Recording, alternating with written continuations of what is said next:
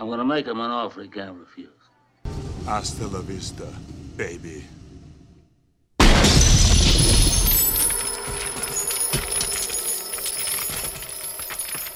Welcome, boys and girls, to another Broken English podcast. Thank you guys for watching. My name is Bola, and my co-host is the one and only Hugo. There we go. Boss. We went over this in the past. So what's up today? Actors.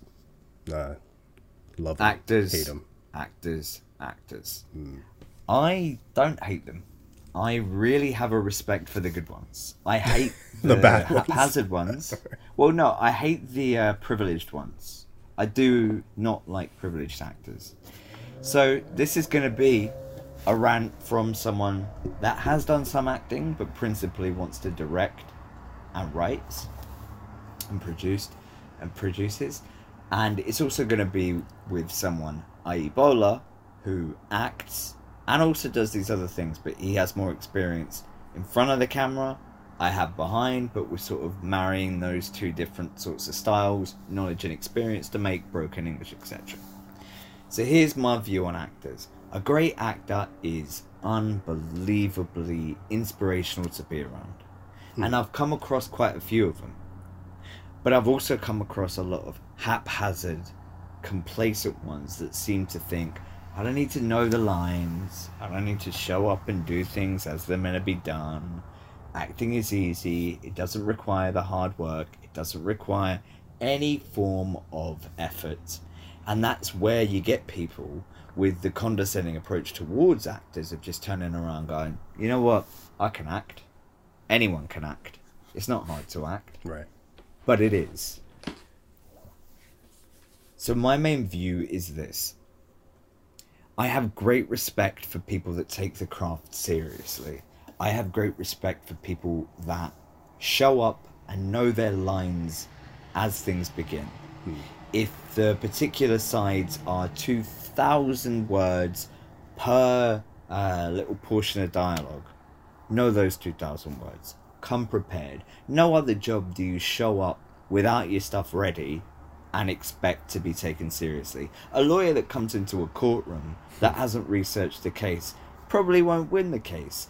A doctor that hasn't, researched the human body, etc. And I'm not likening acting necessarily to surgery or law, but yeah. So what's this based on? It's like, or is it just a rant? Oh, okay, this is just a general rant about those kinds of actors.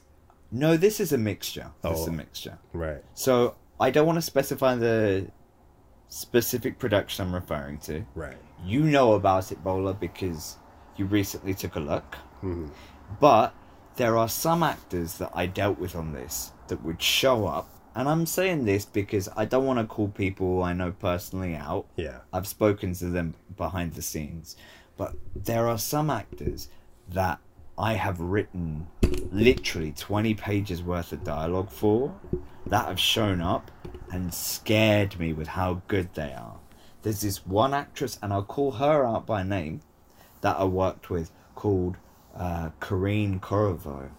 She was phenomenal. Like, she memorized 20 pages worth of dialogue like the back of her hand.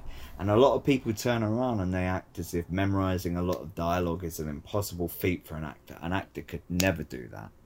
Have you heard of the theatre? It's normal. Right. It's normal. Yeah. It depends what you're going in for, but someone that's taking this seriously needs to come in and take it seriously. Don't come in without being prepared. Don't come in unaware. And you treat everyone in the environment that's there to work with you with the respect that you expect. I think it's fair enough, right? Well, and that's what separates those who flourish and those who just don't. Right. Work ethic, right? Completely. Yeah. I mean, it's not asking for much. If you are told tomorrow you're going to be saying these words, especially if it's small. If it's small, inexcusable. So what? But either way. But what do you take away from all that then? Is from your personal experience, right, with dealing with those kinds of actors, right? Is there a way to what weed them regard? out? I don't think there's really a way to weed them out until you are on set with them. I think it's like any sort of relationship or meeting. You have to get to know the person through a given circumstance. Like, for example, when people talk about how they'd react in any sort of emergency or situation, they're talking from a hypothetical perspective. Or if anyone gets interviewed for a job, again, you talk about it from a hypothetical perspective. Oh, yeah, no, I could do that, no problem. I'll handle that. I'd be amazed at that. Right. And then you get into the environment, and you either sink or swim. And it's just, people don't understand how admirable and how amazing a really good actor is. Yeah. You know, the amount of burnout that I'm surprised they don't achieve because they consistently perform exquisitely blows my mind. The talent that there is amongst those that take it seriously is phenomenal. But then, like any other profession, there are those that will just show up and, as the North American term goes, phone it in. Right. And you just get so disappointed because you've really tried to make something work, and if they can't show up with knowing the material, what do you do at that point? I mean, everyone's arranged to be here at this time to do this job. What do you do? See, I think the things that we talk about here are especially specific to when you're in the independent crowd and you're in the independent world and you have to deal with these kinds of things directly, right? Because those kinds of people in the more of the system, in the studio system and the professional system, it's like they're just weeded out, right? They just won't get past anywhere to be that close to things. Are you sure about that? For the most part, I can't say 100%, right?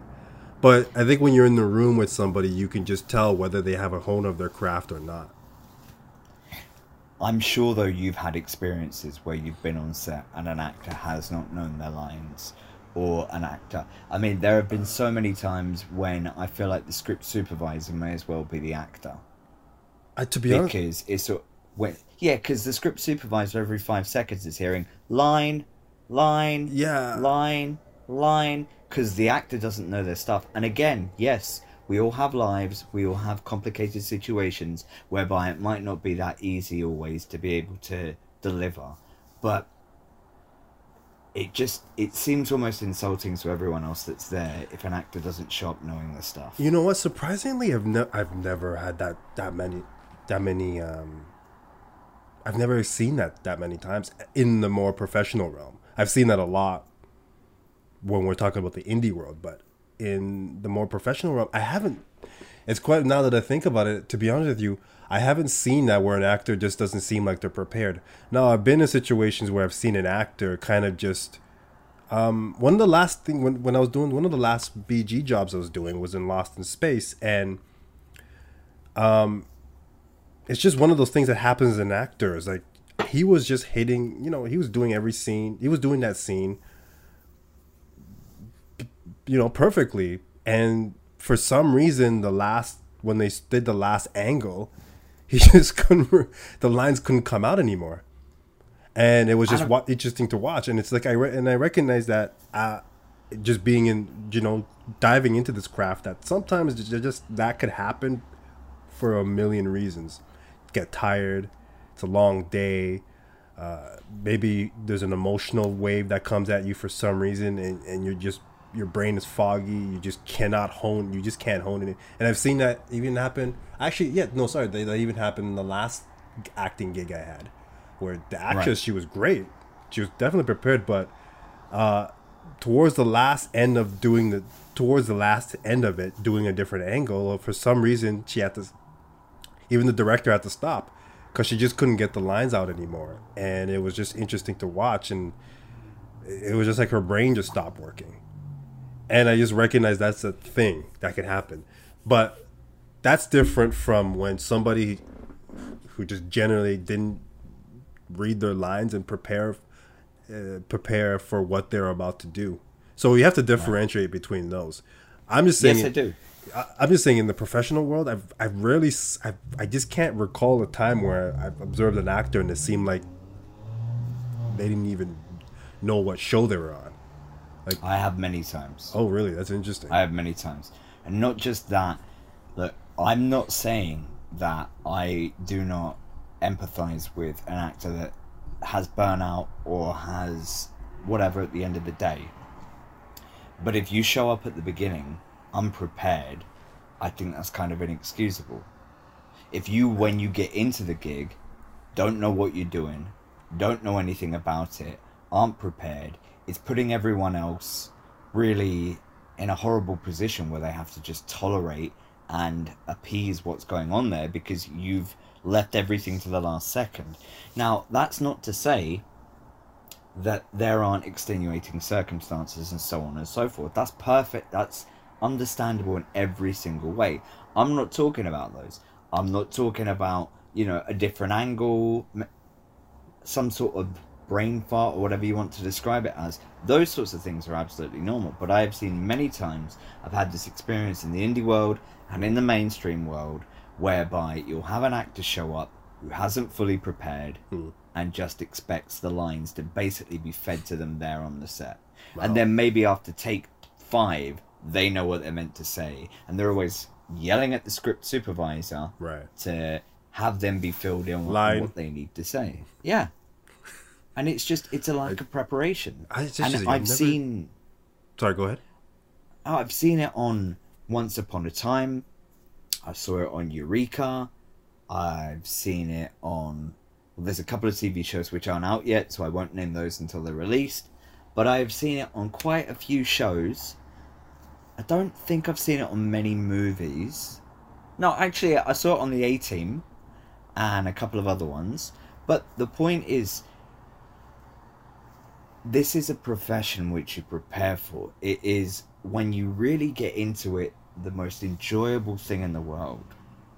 Just know your stuff. Just act like you're bothered. Come prepared. Show up on time. Those sorts of things. And it's really frustrating because, as I say, with the actress that I mentioned earlier, Karina, she was unbelievable with the amount she memorized.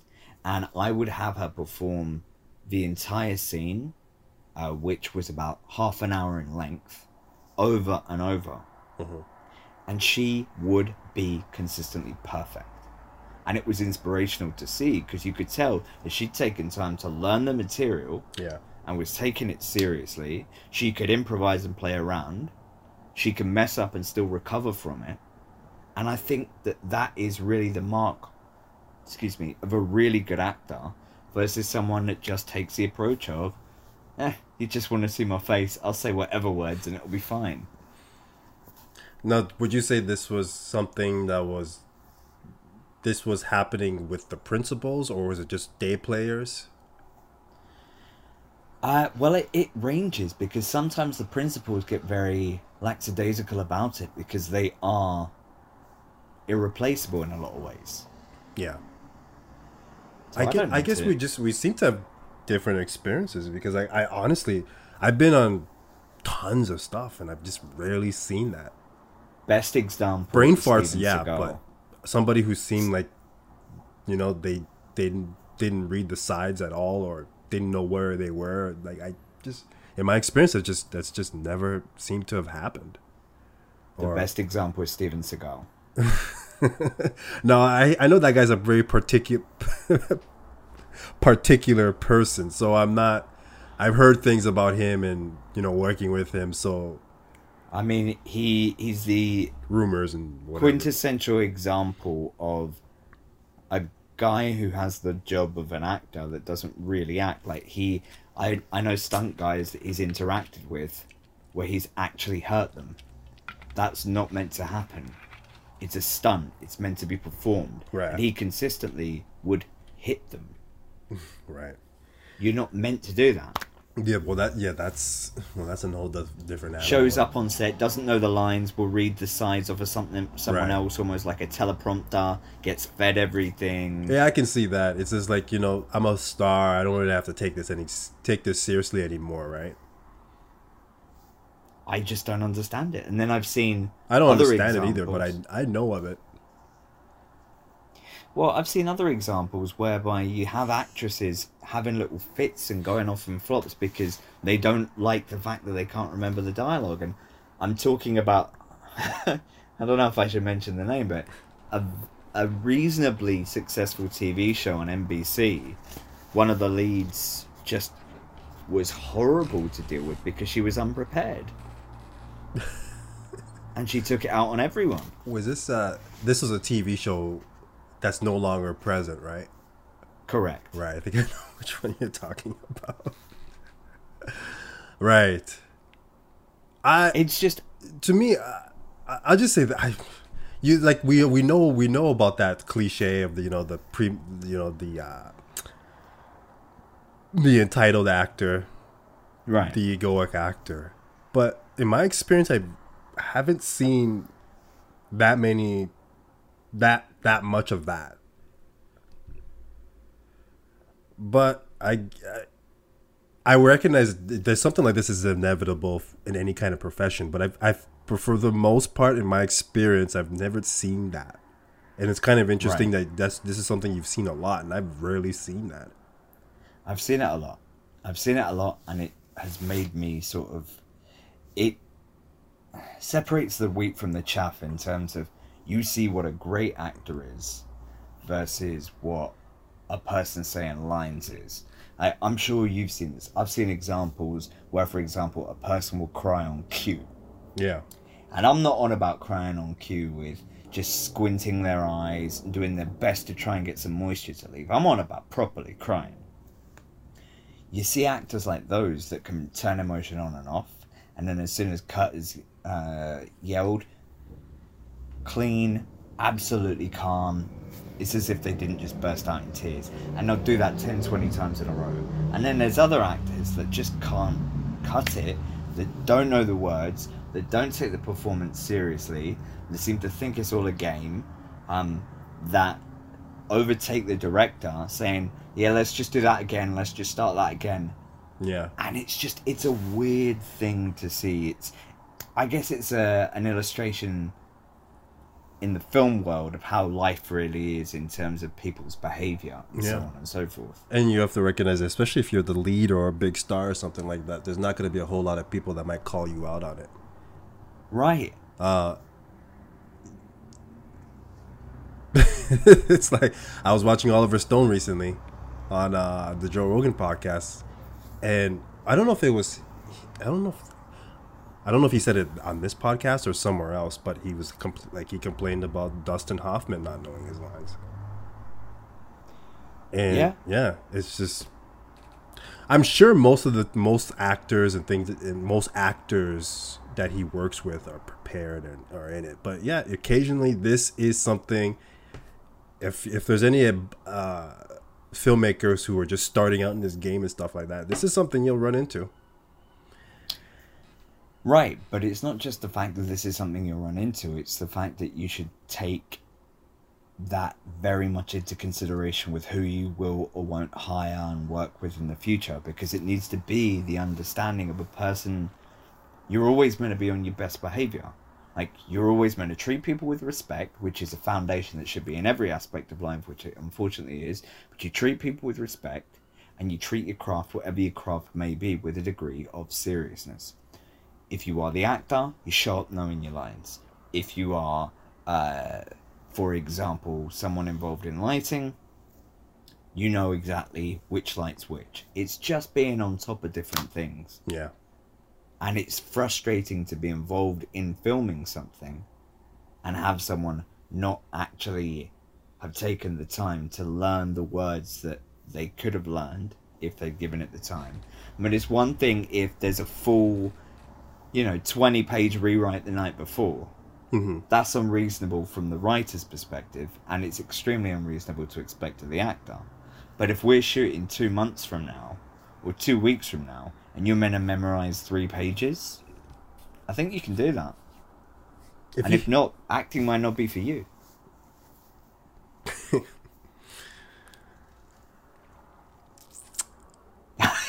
The difference that any of our listeners or viewers will see is Bowler tends to be a little more reserved in terms of throwing punches, and I should be, but I shoot from the hip in terms of saying, if someone did a great job, I'll be the first person to champion them and applaud. If someone didn't, I'll be the first person to boo. Or maybe just silence. It's not about pulling. It's just like, to me, it's like if there's some things that are not really in my control, or in retrospect, or it's not something that comes up a lot, there's not much I can say to it, because I reckon that in anything, in even all the departments, you're gonna find that one person or a few people who are just like not there, who are not with it. Whether it's the DP, whether it's the sound guy, or there's gonna be I just recognize in this process that you're just gonna have those days, you're gonna have those people, and I just gotta work around it. It's like, so because you're gonna find out a lot of the times there's nothing you can do. What are you gonna do? It's like, your big time actor, your big time lead shows up, and for some reason the day before. Now I can understand if, especially now, this is based on the degree of how bad it is. Because if they're just consistently, if we're there for like 2 months and this is how they're showing up every day, we're gonna have to have a talk. But if this is something they just do sporadically, okay, I'm willing to just overlook it and work around it or whatever. But if it's a consistent thing, we need to talk, because now this is holding up production and costing money. Right. And that's where it really goes to. It's not necessarily... My issue isn't as much that it's holding up production and costing money as in it's being disrespectful to it. Yeah, and it is disrespectful. Especially it's disruptive, right? Especially if that person has a lackadaisical approach to it, where it's well, yeah, because if your co-star or your co-actors happen to know all their stuff, you should know yours. Yeah, you should know yours. It's simple. Come prepared, and do one of the comparatively most gratifying jobs you get to play for a living, and just treat it with a degree of seriousness. You could have fun in fiction, but be prepared, because it's really a small bar to set to have someone that is a performer knowing their lines. Now, I have seen behavior where I've seen one, and I won't name it, it's a certain superhero show, but one of the leads on it, I think, was doing something that was very downright pretty much disrespectful to the other actor. Or basically, when it was time to shoot that other actor's coverage, they were chewing bubble gum while they were feeding giving that actor his lines, right? And it was just like, come on, dude, like, spit the gum out and get into it so you can give her her lines, right? Give her the lines that you're saying. And it was just, I was watching it and I was like, oh wow. It really is a reflection of people's personality. Yeah. It really is a reflection of how people will or won't treat another person. But it is, man. It is what it is in that world. Like, you're just gonna run into those actors, especially when they're on something big and they got a big part in it, and it's like, they just get entitled and their ego just inflates, right? And certain behavior comes out. I don't know. It's like, what do you do? If this was... Yeah, it's like, well, yeah, what do you do, right? Yeah, I get that. I do get that. I think, though, that I very much hold the view of take it seriously. This is fun, but it's fun with a purpose. Right. You're trying to create something, and you need to show respect to the work. Yeah, it's like, nobody likes it. I mean, it's completely it's not very pleasant to be dealing with that kind of person, right? And that kind of situation. Thankfully, it doesn't happen all the time. It happens though, and You know, when these things happens, a lot of the times your hands are just tied. I mean, I suppose. Yeah, you know, what can you do? Honestly, it's not a rhetorical question. It's literally, what can you do? I mean, are you gonna be there as a director or the producer and like kind of cause a scene and like, you know, berate the person? Like, that's just, now you're making a problem even worse. And it is tempting. It's tempting, but now you're gonna tempting. completely make a situation here, and it's gonna be and you just don't want to be doing that to your leads, right? And the environment and the on-set environment itself. So for me, the way I respond to it is basically the degree of it plus the situation. True. I mean, Hitchcock had his way with his actors, and Fritz Lang had his way with his. So, you know, there could be. We all treat them differently. What about I mean, I've seen this too, where the director doesn't know what the hell he's doing. Oh, I've seen that as well. Right? I mean, it's I've like, seen that as imagine you're there as the actor, and it's like, this guy doesn't have a vision, or he Right. just doesn't know what he wants, and it's like, oh my god, or he doesn't know how to ask. Or my favorite as an actor is like, this guy doesn't know how to communicate to me what he wants, Right. or she wants. Right. Or my other favorite is just like, I have a temperamental asshole here I have to deal with. I think that the thing for an actor and the perspective that they really have to go with is they need to know what is wanted from them. And not just that, the crew also need to know from the director what is wanted from them. And just like we just referred to in no uncertain terms with regards to actors taking their craft seriously, there's also the director taking his craft seriously and other people taking theirs. On top for of their example, game. if we... Pardon? Or on top of their game, right? Yeah, but it's taking the time to, when you show up on set, be it any crew role or be it any acting role, decide beforehand. Leave very little to chance on the day. Okay, I want to try and get these shots. I want to try and have it move this way. I want to try and do these first and then those first. Think and try and prepare as best you can. Like, obviously blocking and things like that have to be done in a practical environment to understand, yes, okay, you look better over there, she looks better over there, da da da da. Yeah. But you need to communicate with your actors. I need you to say this with more vigor. I need you to say this with less. I need you to deliver this more loudly, more quietly. You need to treat it in this manner, that manner. All these things have to be conveyed to make the actor's job easier. But if the actor doesn't know the lines, you can go say it more aggressively and they'll go, sorry, what am I meant to say more aggressively? See, I guess this can cut both ways, right? Where an actor can be just looking at the director or the producers and it's like, these guys don't know what the hell they're doing. They didn't show up. And yeah, now, and then it could be the inverse, right? Where it's like the producers and the directors or director are looking at this actor and it's like, this guy doesn't know what he's doing. Or he's just not on top, or he's just not into this, or not on top of this, and it cuts both ways. But I think this is vital. This is good information for aspiring filmmakers, right?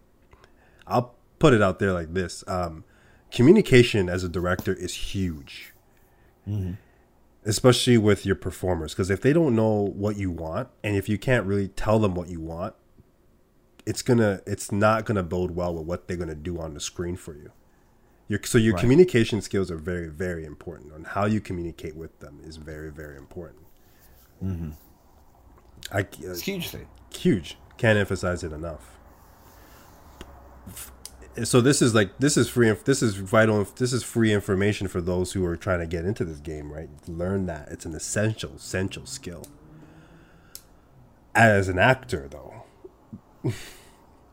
It's like anything, right? It's your work ethic. You got to show up prepared. The minimum Because is to know your lines. it's not the only one. You're not the only, because if you're crashing and burning, you're everybody around you is crashing and burning. Yeah. Yeah. So your self self-implosion is an external explosion too that's affecting everybody around you. Yeah. So essentially, you can tell we feel a certain way about this. Good. Like, well, it's hard to disagree on something like that, you know. Yeah, that's true. Yeah. So I heard that you recently got a new camera. What'd you get? So right now I am playing around with a Panasonic GH5, Cool. which seems to be very popular among a lot of indie filmmakers for what it's got. So basically, I've gotten this thing Sunday, and it's a hybrid, mirrorless camera that's been used for a lot of things, and it's very popular among the indie filmmakers. And so far, it's been having a certain learning curve, but I'm really just enjoying playing with it, and it's gonna definitely be that camera where I just use for. I might not use it for more short film narrative stuff, but for things that are run and gun, it'll be the camera. Shooting Right. B-roll and experimenting, learning. It'll be that camera. Probably get a dedicated video camera for more serious projects or more structured projects. What made you choose that one over, say, a Blackmagic or something else? Well, it's because to me it's like there was a price thing, and then also because it's a photo camera and a video camera. Because I like both of those worlds. I only want to do film professionally, but I really do enjoy photography as a hobby or as a way to be creative too. So the fact that I can just have something that can do both and don't have to spend too much money, and then using it for also vlogging or things like that, right? It's just it checks a lot of boxes. Mm-hmm. So I saw this one, price was right. Also did a lot of homework around this. I was probably looking at watching YouTube for weeks now. So I was seeing all what's out there, what's being talked about, and this camera was something that came up a lot. The GH5 came up a lot. Great. Well, I'm looking forward to seeing what you do with it. Yeah, there was a beautiful sunset on the beach the other day that was just absolutely gorgeous, and I captured it. But I think I'm gonna go back there because I think it could be captured even better if I just knew. Uh-huh. If I just do some certain things to it differently. But I was just looking at it and I'm like, God damn, this is a stunt. It's just the art of it too. Doing this stuff has gotten me more into cinematography. Well, that's an entirely different path of subjects to delve into, because that's another area of film that people really take for granted and don't appreciate. Yeah. The most talented people in that division are phenomenal. Exactly. Absolutely phenomenal. As an audience member, nobody's taught. Like, somebody who's a non-filmmaker has no idea what a cinematographer is or does and everything like that. But people like us who are in the film world, we're more aware of that kind of thing. And for me, it's just something that's so crucial. The way a film looks is an art in itself that should not be, and I emphasize this, should not be put to the back burner. Right. And also I think that people need to understand or appreciate that you don't have to have a lot of camera movement to have a great frame to be a great scene. There are so many different facets to cinematography that go overlooked. Mm-hmm. You look at older films where it was literally put the camera down, get your frame sorted, have the entire scene take place within a static shot. That in and of itself is an area of filmmaking which people overlook as well, because it's the composition of the frame that also can play a major role. It doesn't just have to be swooping, panning, tilting, etc. there is beauty at points in the stagnant, static shot. There is definitely, if composed right, framed right. Even, yeah, well, you don't have to have the camera moving every 5 seconds, right? It's just, and then and it's not even just camera composition too. The lighting, you know. Now, maybe I should go broader than cinematography. When I'm talking about, what I can expand that on is basically what I don't know what word where you can describe it, but what you see on screen, and a lot of people don't realize this, is carefully crafted, especially in a really professional film, right?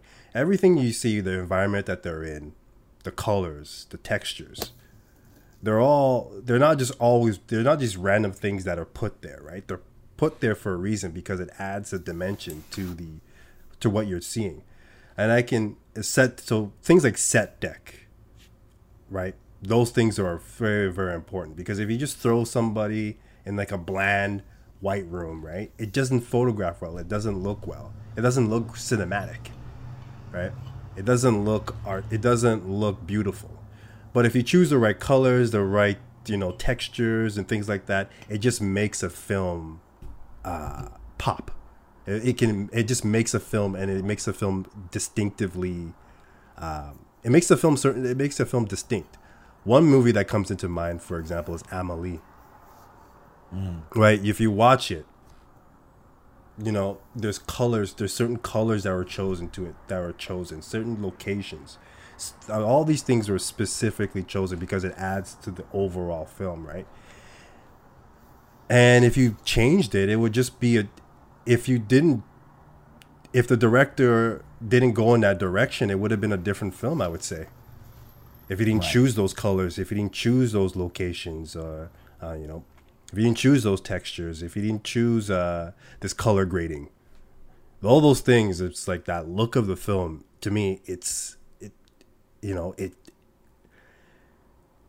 one of those things that you're not thinking about, but it's important as an audience.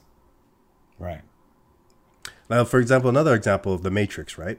I don't know if you ever noticed it, and it's more pronounced in the sequels, but when they're out of the Matrix, the color grading is more normal. But when they're in the Matrix, the color grading is green. I didn't notice that one. I mean, I noticed a difference, but I didn't fully take in how different it was. Yeah. It's one of those things I don't think if you, it's not something you might not pick up right away, but it's kind of like one of those things in the back of your mind. Right. Right. And if you watch it again, if you watch it now, you'll notice now that I pointed it out. But it adds a dimension to the story. Well, yeah, it definitely does. The color composition, color grading, color palettes, all these different things really matter with regards to the overall. And when it's completed. When it's done right, it's really cool because, like I said, watching in the Matrix, it's kind of like a visual cue where it's like, oh, he's in the Matrix because it's greener. The color grading is greener. The color grading is greener, right? Playing with the theme of the movie, right? And the color. And then when he's in the real world, it's just normal looking. Right. Yeah. So getting back to filming, recently there was an article in the New York Times detailing Jurassic World Dominion continuing filming in England. Did you have a chance to take a look at that? Yeah. I don't. So basic. Pardon? I took a look at it, and well, we talked about this a few podcasts ago, right? Right. So we know it was still going on, and they're still doing it. And they've got their precautions, right? It sounds like it's like the NBA where they've done it. They've done it here as well. Yeah. They have both in. I forget the production company behind Jurassic World Dominion. Is it Universal? Yeah. Or is it Universal? Warner. I think it's Universal. Yeah, it's Universal because they have an amusement park ride for this, and I mean, even in the article they talk about that. They need to get this out there for their amusement park ride. But Sorry, it look, reminds me of something Scorsese said about the Marvel movies. No slang. We've been over- No, I'm not trying to trash the Jurassic Park movies. well, look, here's the thing. They've taken it to a degree which seems quite smart.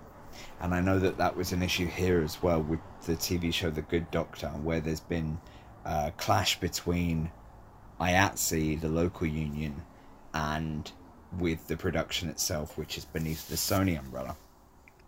The issue is IATSE is saying, from what I've inferred, please do not quote, but from what I've inferred, they think it's excessive amounts of COVID testing to take place and an excessive bubble that's being created.